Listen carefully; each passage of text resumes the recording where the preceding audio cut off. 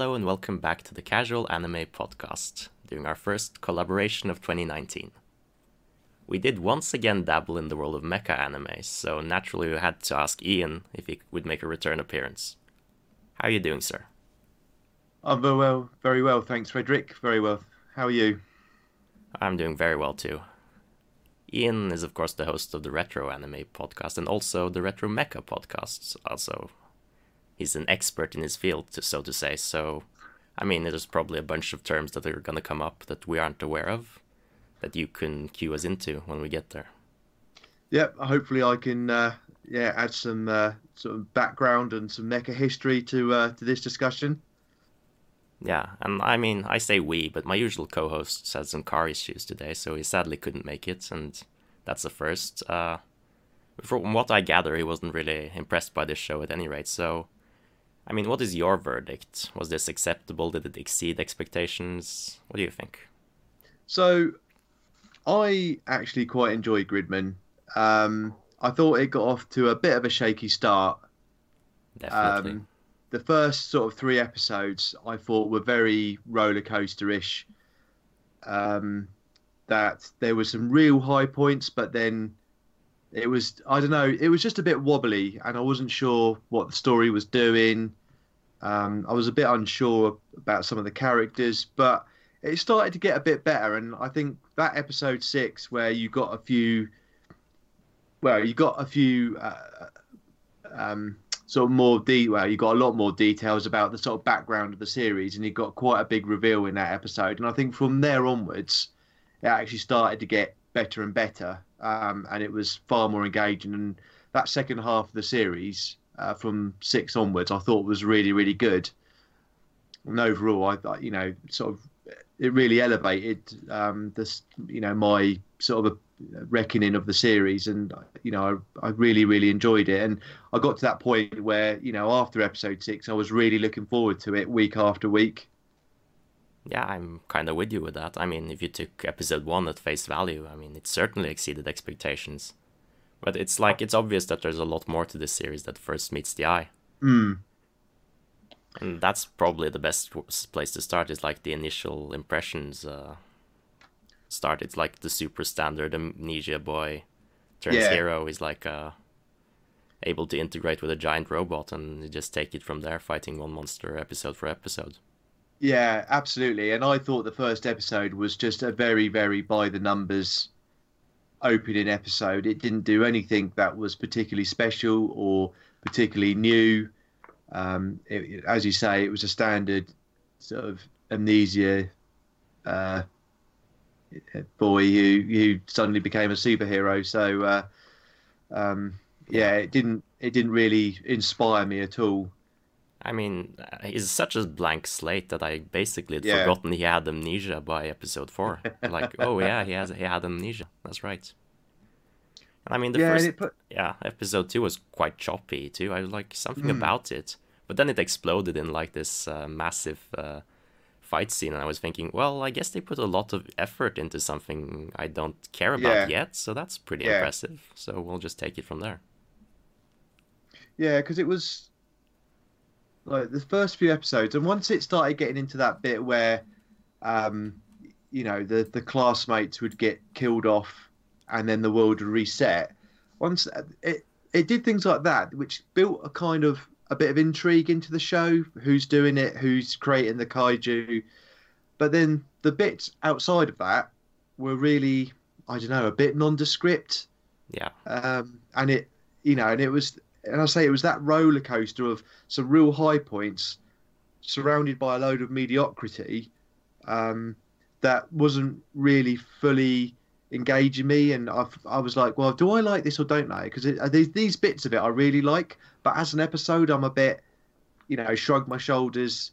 Well, I'm not too bothered. The thing is, once I tend to get to about the sort of 3rd or 4th episode, I never drop a series. I tend to just I'm this far in, I'll see how it closes. I very, very rarely stop watching something after an episode.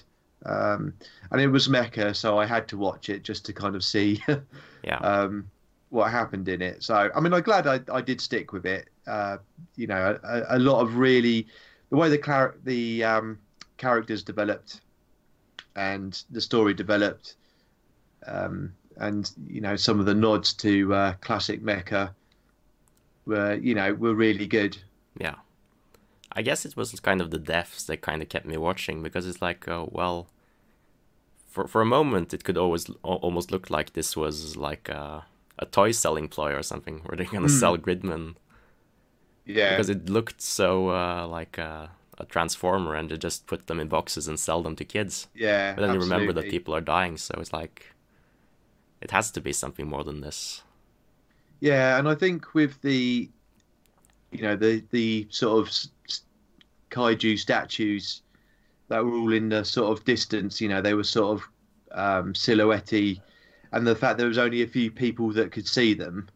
Yeah. And then you learned that these statues, they sort of reset the world afterwards. There was that bit of it early on is what kept me sort of hooked, because it's like there's something more going on here, and I want to find out what that is. There was enough seeds sown early on that it's like, well, there's going to be some big reveals. There's, if this plays out properly and it's properly written, we're going to get some decent reveals, which will, grow this world, and we'll find out, what's behind all these characters. Yeah. I mean, you mentioned like being able to magically rebuild and erase this world during the night or whenever, and also the ability to erase memories. Yeah. And I mean, were you at all familiar with the source material to this? Because if you were, I guess this entire thing would slot easier into place of how all this makes sense. Yeah, so I wasn't. So I mean, I've never watched tokusatsu. No. And I guess it's not because it's not appealed, but I've just typically have always watched anime, and then when I kind of understood what tokusatsu was, probably in the late 90s and whatever, just one of those things I've never really watched. The live action thing has never really appealed to me like the anime or the animation has, because of the reasons why I like animation. So I've never really bothered with tokusatsu. So I've never really, I knew the Gridman and some of the things it was harking back to, but I've never seen it to have any point of reference as to, the sort of cues it was paying, paying all like homages. The callbacks to the 90s and even the 60s. Yeah, to all that really early classic tokusatsu stuff. I think both me and Karsten didn't know anything going in. And I mean, firstly, the one thing we should have paid attention to is who Trigger partnered up with for making this story. And that was like Subaraya Productions or something, the creators of Godzilla and all like the original kaiju. Yeah. And so I think that was a Ultraman key too. there, definitely. Yeah. That should be like a big flag of what is to come. Yeah, and again, I'm sort of not overly familiar with a lot of that. So again, I've seen a lot of the classic Godzilla films. I've seen a lot of, I've seen the Gamera films, but the sort of history behind them, I'm not so hot on. So again, some of those sort of company names and that didn't sort of ring that bell. But alongside the tokusatsu stuff, this series is in many ways a love letter to 80s and 90s mecha anime. Yeah, but all the way through there were cues back to series. Do you actually know if this was a success in Japan? Do you think it worked? Or do you think it was like kind of the lukewarm reception it got here? I don't know. I'm not sure. Yeah, I actually haven't checked the figures myself. No, I haven't checked. I mean, if you look at, I was looking around earlier, across the internet. I mean, this series typically seems to get about 7 out of 10. If you look at a lot of IMDb, Anime News Network, a lot, various mouths, typically it's around the 7 out of 10 mark seems to be its score, which I think is probably about a fair point for a typical fan.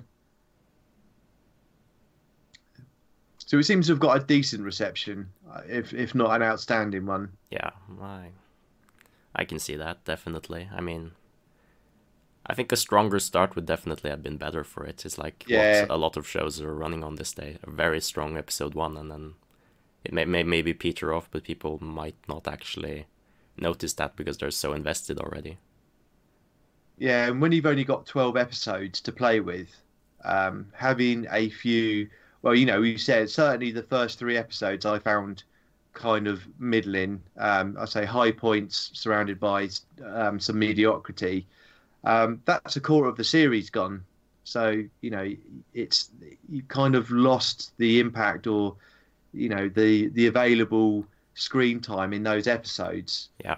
To have an impact on the series.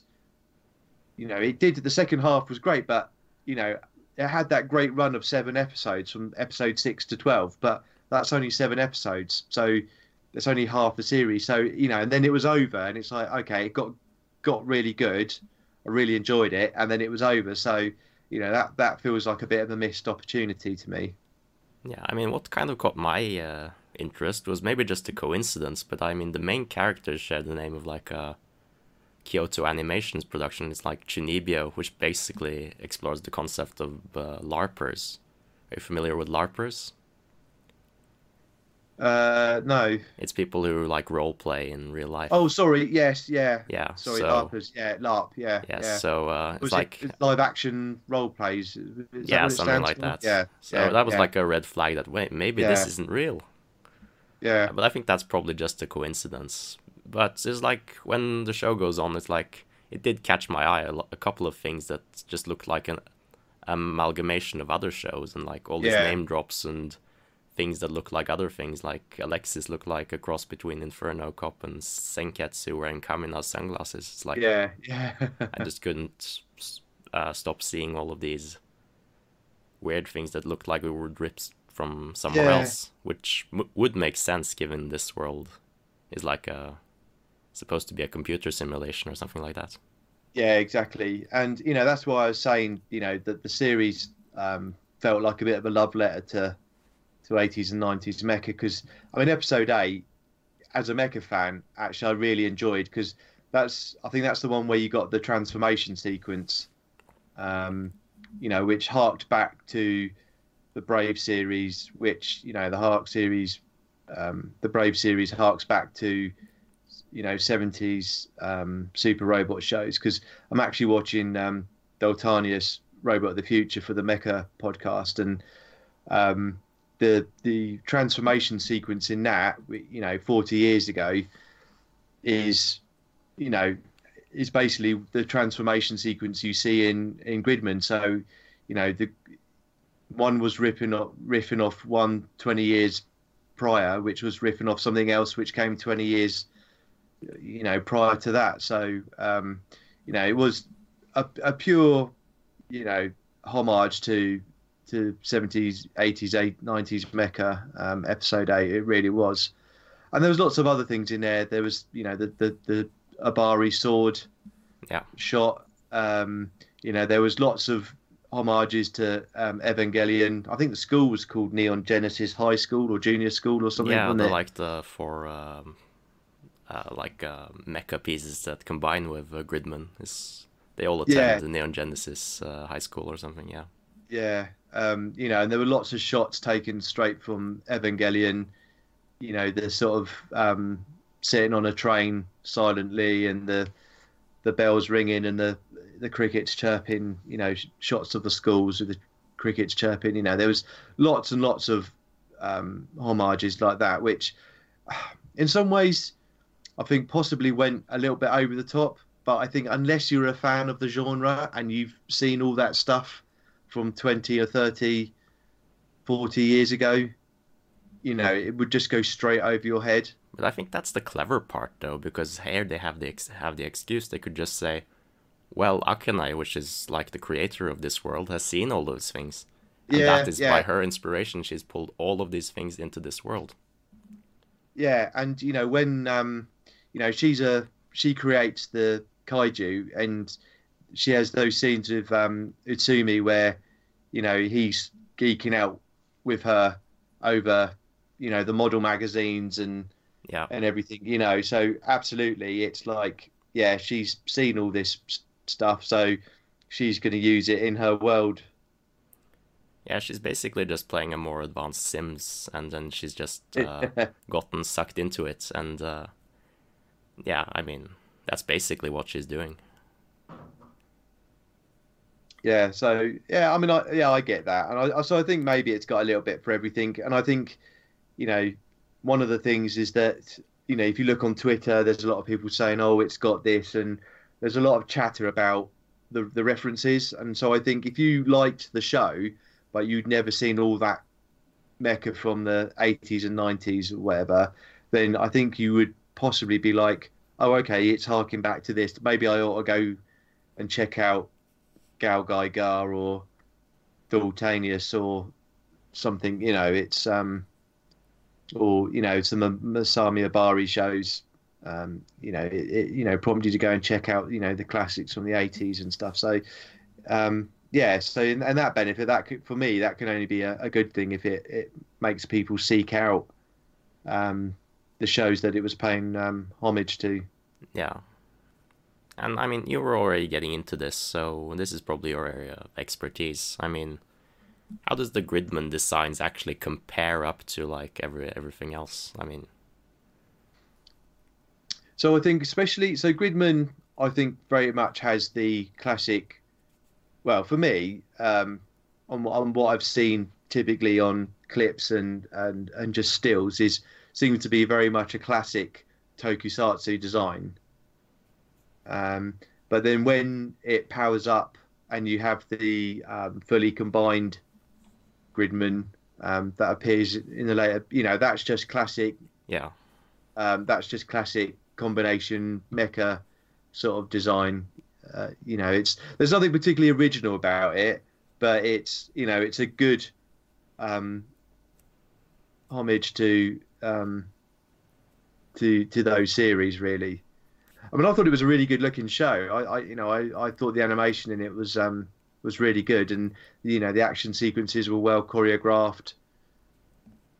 Yeah, I mean, Karsten said there should be more fights, but I don't know if they could actually manage to put more fights in it. It seemed like they put everything into the fight scenes and very little into everything else. So, I mean, I think they were already pushed to the limits of what they could actually achieve. Yeah, and I think, again, within the 12 episodes, if you're too careful, if you're not too careful, I should say, you put too much in the fight scenes and you give no room for the story or the characters to develop. Yeah. And the whole thing with Akane and Rika and Auntie's story as well, I think if you'd had too much more fight scenes in it, you wouldn't have had the room for those stories to develop. And they were really interesting stories as well. Rika's reveal, her part in the whole world and her relationship with Akane, and Auntie, how he was treated by Akane and how he effectively sort of joined the good guys at the end, and how he was treated and everything. So, which was really interesting, and that's what really got the story. One of the things that made the story really interesting in the second half of the series, I thought. Yeah, it definitely gave you more people to root for, and definitely. I mean, one kind of cringy bit I kind of saw was like when they were going into the computer. I was kind of cringing every time he he did like that classic. I don't know what to call it even.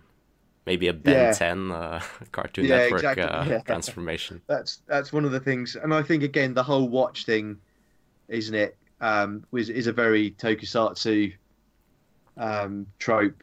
Yeah. And like I say, it's a Ben 10 definitely comes to mind, and it's a very popular thing, and that's where it felt in places stuff like that made it feel a little bit kids cartoon. I think, there was those things. But yeah, I think it was kind of fair for the territory. So one thing I definitely noticed was like It was like a very formulaic way the fight scenes built up. It was like always the song came out on almost immediately, and that was kind of surprising. It's like, well, shouldn't you save this for a more epic moment, because you are playing this song once every episode? Yeah, yeah. I don't know if that was kind of a tension killer, or if it's like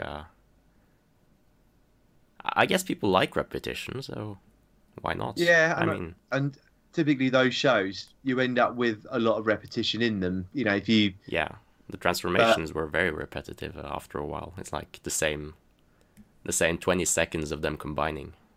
Yeah, and then if you watch 70s and 80s mecha shows, you know, Brave, any of the Brave series, you know, every episode you get 2 minutes of the same transformation sequence. And it might change when you get the mid-series upgrade. You know, you get the change in transformation sequence with it, but then you possibly get another 24 episodes of that transformation sequence. So, you know, especially with the sort of repetitive use of the same weapons, I mean, that really does go the territory with things based on Super Robot genre. Yeah, definitely. But the thing is, within 12 episodes, it starts. It's not long enough for it to become really repetitive, but you've only got those episodes, and wasting a bit of time on that. But again, it depends what audience you're playing to. If you're playing, you know, if you're sort of pandering to the classic mecha thing, then you know you kind of want to see that because you expect it, because that's what a Super Robot show has. You know, it has that sort of glorious, repetitive, glorious transformation scene that you watch every episode. Yeah, and I mean, they just came off making Darling in the Franxx, so I mean, it's like, yeah, that was a completely different kind of show. Completely different designs and completely different scope of what they had in mind, I think. So yeah. Yeah, definitely. I think it was good to get away from that. Yeah, so you know, Franxx, you know, you would say sits in that sort of real robot thing. You know, it didn't have the repetitive transformation sequences or anything like this, but you know, this certainly did a better job in half the time, I thought. So yeah. So I mean, I'm kind of a fan of or I wouldn't even call her the series bad guy, because she isn't really that bad. I mean, well, no. I mean, she gleefully laughs at someone's death, but I mean, it's like, what are these people to her in the beginning? She doesn't really learn to love until someplace out there, I guess. No, absolutely. And, you know, I think what's quite clever is the way that she's manipulated by Alexis. Yeah. You know, I think how that plays out, and then in the last few episodes when Alexis kind of pushes her and then starts doing something on herself, I think that's really, really quite clever how that developed. You know, Alexis was dissatisfied with Akane's, you know, what she was doing with the kaiju, and you know, she started to have a bit of a change of heart or whatever, and then he was less able to manipulate her. So Alexis had to take things into her own hands. So, but I'm a little unsure what his main goal was. I think his main goal was crushing Gridman. But what I kind of gather is that he already had kind of defeated Gridman, and he was split into a bunch of parts and ended up here. And that is why he's like, he enters Utah and is ended up in like 4 other different states too, who has to combine. I think that is what is going on, but that's never explained at any point. I don't know. I mean... Yeah. Yeah, so Alexis... Yeah. I thought Alexis was... I thought he was a great character. You know, I thought that was... It was pretty calm and composed and like... Yeah, basically. Yeah. And I thought there was this... almost the way he was presented, he was almost this sort of silhouette figure, just sort of lurking, in always sort of looking over Akane's shadow. Yeah, I was always expecting that someone else would come from the shadows too. I mean, there's like a bunch of other characters who suddenly show up.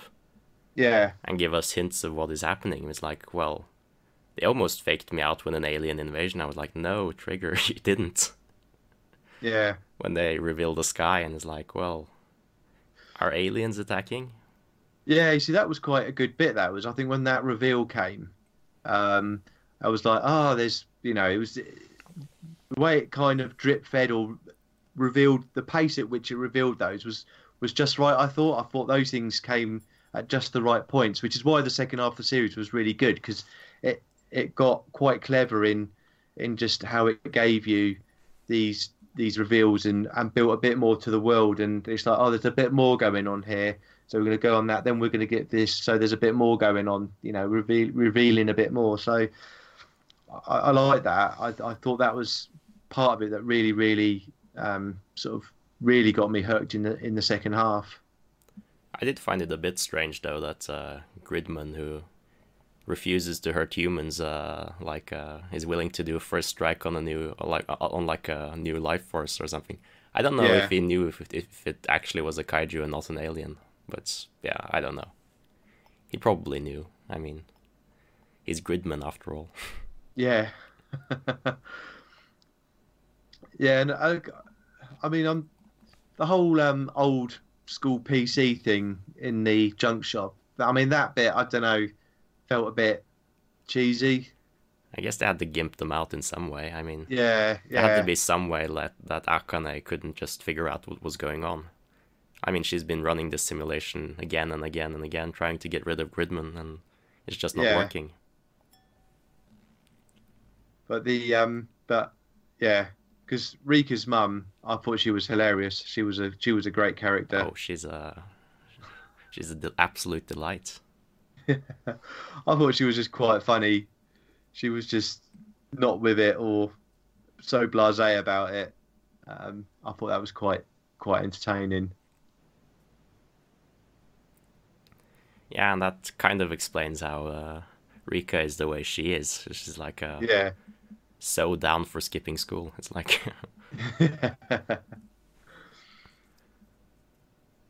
yeah. So I think the characters were quite well developed within the 12 episodes. I thought they were quite a good set of characters, and I think all their stories kind of got sort of satisfactorily rounded out by the end. Yeah, I especially liked the way everyone grew quite a bit during the dream sequence. Especially, is like, well, no, I realize things can't be this good. This isn't right. There is something wrong here. Either that something this good could never happen to me. I could never have been friends with Akane, or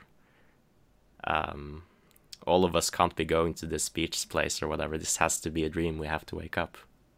And that kind of makes it's like this Gurren Lagann-esque dream sequence too. It's like when everyone is realizing this can't be real. It's like, and has to get back to the sad reality. Yeah, absolutely. So so it developed on that, and rounded out the series quite well. I think it packed quite a bit, or it felt like it was trying to pack quite a bit into that last episode. Yeah, I mean, it's also thematically consistent with the way Akane wakes up in the real world. Yeah. I mean, I don't know what you thought about that. That's kind of surprising that they decided to have live action footage. Yeah, that was quite... Well, again, when I saw that again feels like a hark back to Evangelion, which used live action footage in its last episode as well. Yeah.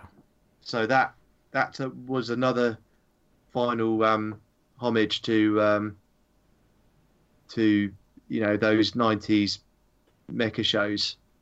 So I wasn't surprised by that at all, because if you look back through classic mecha, the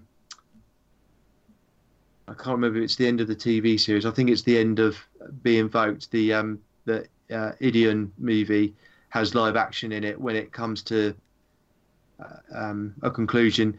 So again, this is where some of this stuff, is a riff on a riff. So Evangelion is heavily influenced by Idion. So some of those visual cues from Idion were used in Evangelion, and then where this is riffing on and paying homage to shows like Evangelion, they're using that stuff by using the live action stuff intercut with the animation. So that didn't surprise me at all. Yeah, because that's something I'm quite familiar with. Having it was also watched. An excellent opportunity to just pop in as many Easter eggs as they could. I mean, yeah, I think the room was full of posters and effects. Yes, absolutely, yeah. Like most of them I didn't get, I guess, but yeah, I understood they were there at least. Yeah, this is a bit like Ready Player One, where you could watch it and just sit there and go, that's that, and not pay attention to the story at all. Really, you could just tick the boxes of like, oh well, this is the reference to this show and this is a reference to that show and whatever else. You could play bingo with it. Yeah. And I mean, it's like this feeling I get in the last episode. It's like that this might not be the end. It's like, well, will she manage to stay away from the world she's built, and what will happen to the world she's built? Yeah, and I think I wouldn't be surprised if I saw more on the back of this. I really wouldn't. I think there's potential for it to certainly produce more anime to be built on this, definitely. But would that be in Akane's world, or would that be in Utah and in that world? So I think that would just have to follow Gridman, right, wherever he went. So that's where I think the clever bit is, because I think potentially you could spin it off in lots of different dimensions or different worlds and different story arcs. And if you were really clever, you would do a MCU and you would spin them off on separate paths and then have them brought back together again. Yeah. So you could imagine a series of short TV series or OVAs that sort of spun it off, and then a movie that brought it all back together again. I could, if that happened, I wouldn't be surprised by it at all. I think there's loads of potential to do that. I'd definitely watch something like that, but I mean, it would have to be done right. It's like, it couldn't be way too long. I probably couldn't watch 100 episodes. That would... No. And I think because you've only got 12 episodes here, I think it would just be a series of short stories, short series or OVAs or whatever that would work for that. And I think to make it work properly, you'd have to release it fairly soon. I don't think you could let too much time go between stuff like that. I mean, hype dies out very fast. Yeah, exactly. I think what they've done with Attack on Titan, I think they've probably left that just about the right sort of distance, from what I can see. I think they might have left it a little too long. I'm unsure, though. I think the hype was about to die down when it released again. When the second series came out, yeah. Should probably have pounced harder on that, but I think they were quite busy with trying to uphold their quality, waiting for manga and stuff like that. It's like a lot of moving parts. I think that's what they've done quite cleverly certainly with Thunderbolt Fantasy. Is they had the first series, then they had a movie which, just kind of whetted the appetite a bit, and then brought the second series out. I think the timing of that was good to keep, riding the crest of the wave of popularity with it. Yeah. So that's the type of thing Gridman would have to do if it was to build on its popularity. I still don't quite understand how Gridman actually functions. It's like No. It seems like it has to draw power from this old computer, and apparently typing encouragements to it actually helps it. This concept of this Gridman alliance is kind of a little out there, I guess, for me. Yeah, like, and I think it's some of it's a bit thin, wasn't it? The explanation or the background to it was a little bit thin, definitely. But I guess it works. I mean, it's not like I'm gonna sit there scrutinizing it. It's like no, and it didn't affect my enjoyment of the show at all, really. There's always going to be a few gaps and a few paper thin elements to shows like this, especially within 12 episodes. You haven't got the space to really flesh everything out. You need to keep things moving along quite quickly to tell a complete story. And that's why I think ultimately it did a pretty good job. It fleshed the characters out enough. Had good action. The story kept moving. Had plenty of room for good reveals and twists in it. So I think from that, I think the pacing on it was actually pretty good. Yeah, I would pretty much agree to that. I mean, on a completely different note, do you think Japan actually has emergency protocols for kaiju attacks? Do you know, I wouldn't be surprised. I think it's the type of country that would be quite prepared for that sort of thing. I mean, the characters didn't seem all that surprised when like giant mechanical monsters were ripping up their city, but yeah. No. Yeah, maybe it's it's been around for so long now, it's maybe ingrained in the psyche a bit. So yeah, like a yearly occurrence. Yeah, exactly. Yeah, I wouldn't be surprised if there's someone somewhere's thought about it. What if Godzilla did appear from the sea one day and started wreaking havoc in Tokyo Bay? Yeah. Yeah.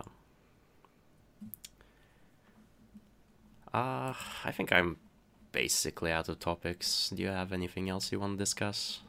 There's a lot more. I think there's some music things we didn't touch on, but I didn't really pay that much attention to the OP and ED. It's like they were portrayed quite a lot, and they were pretty good, but it's not like something I'd write home about.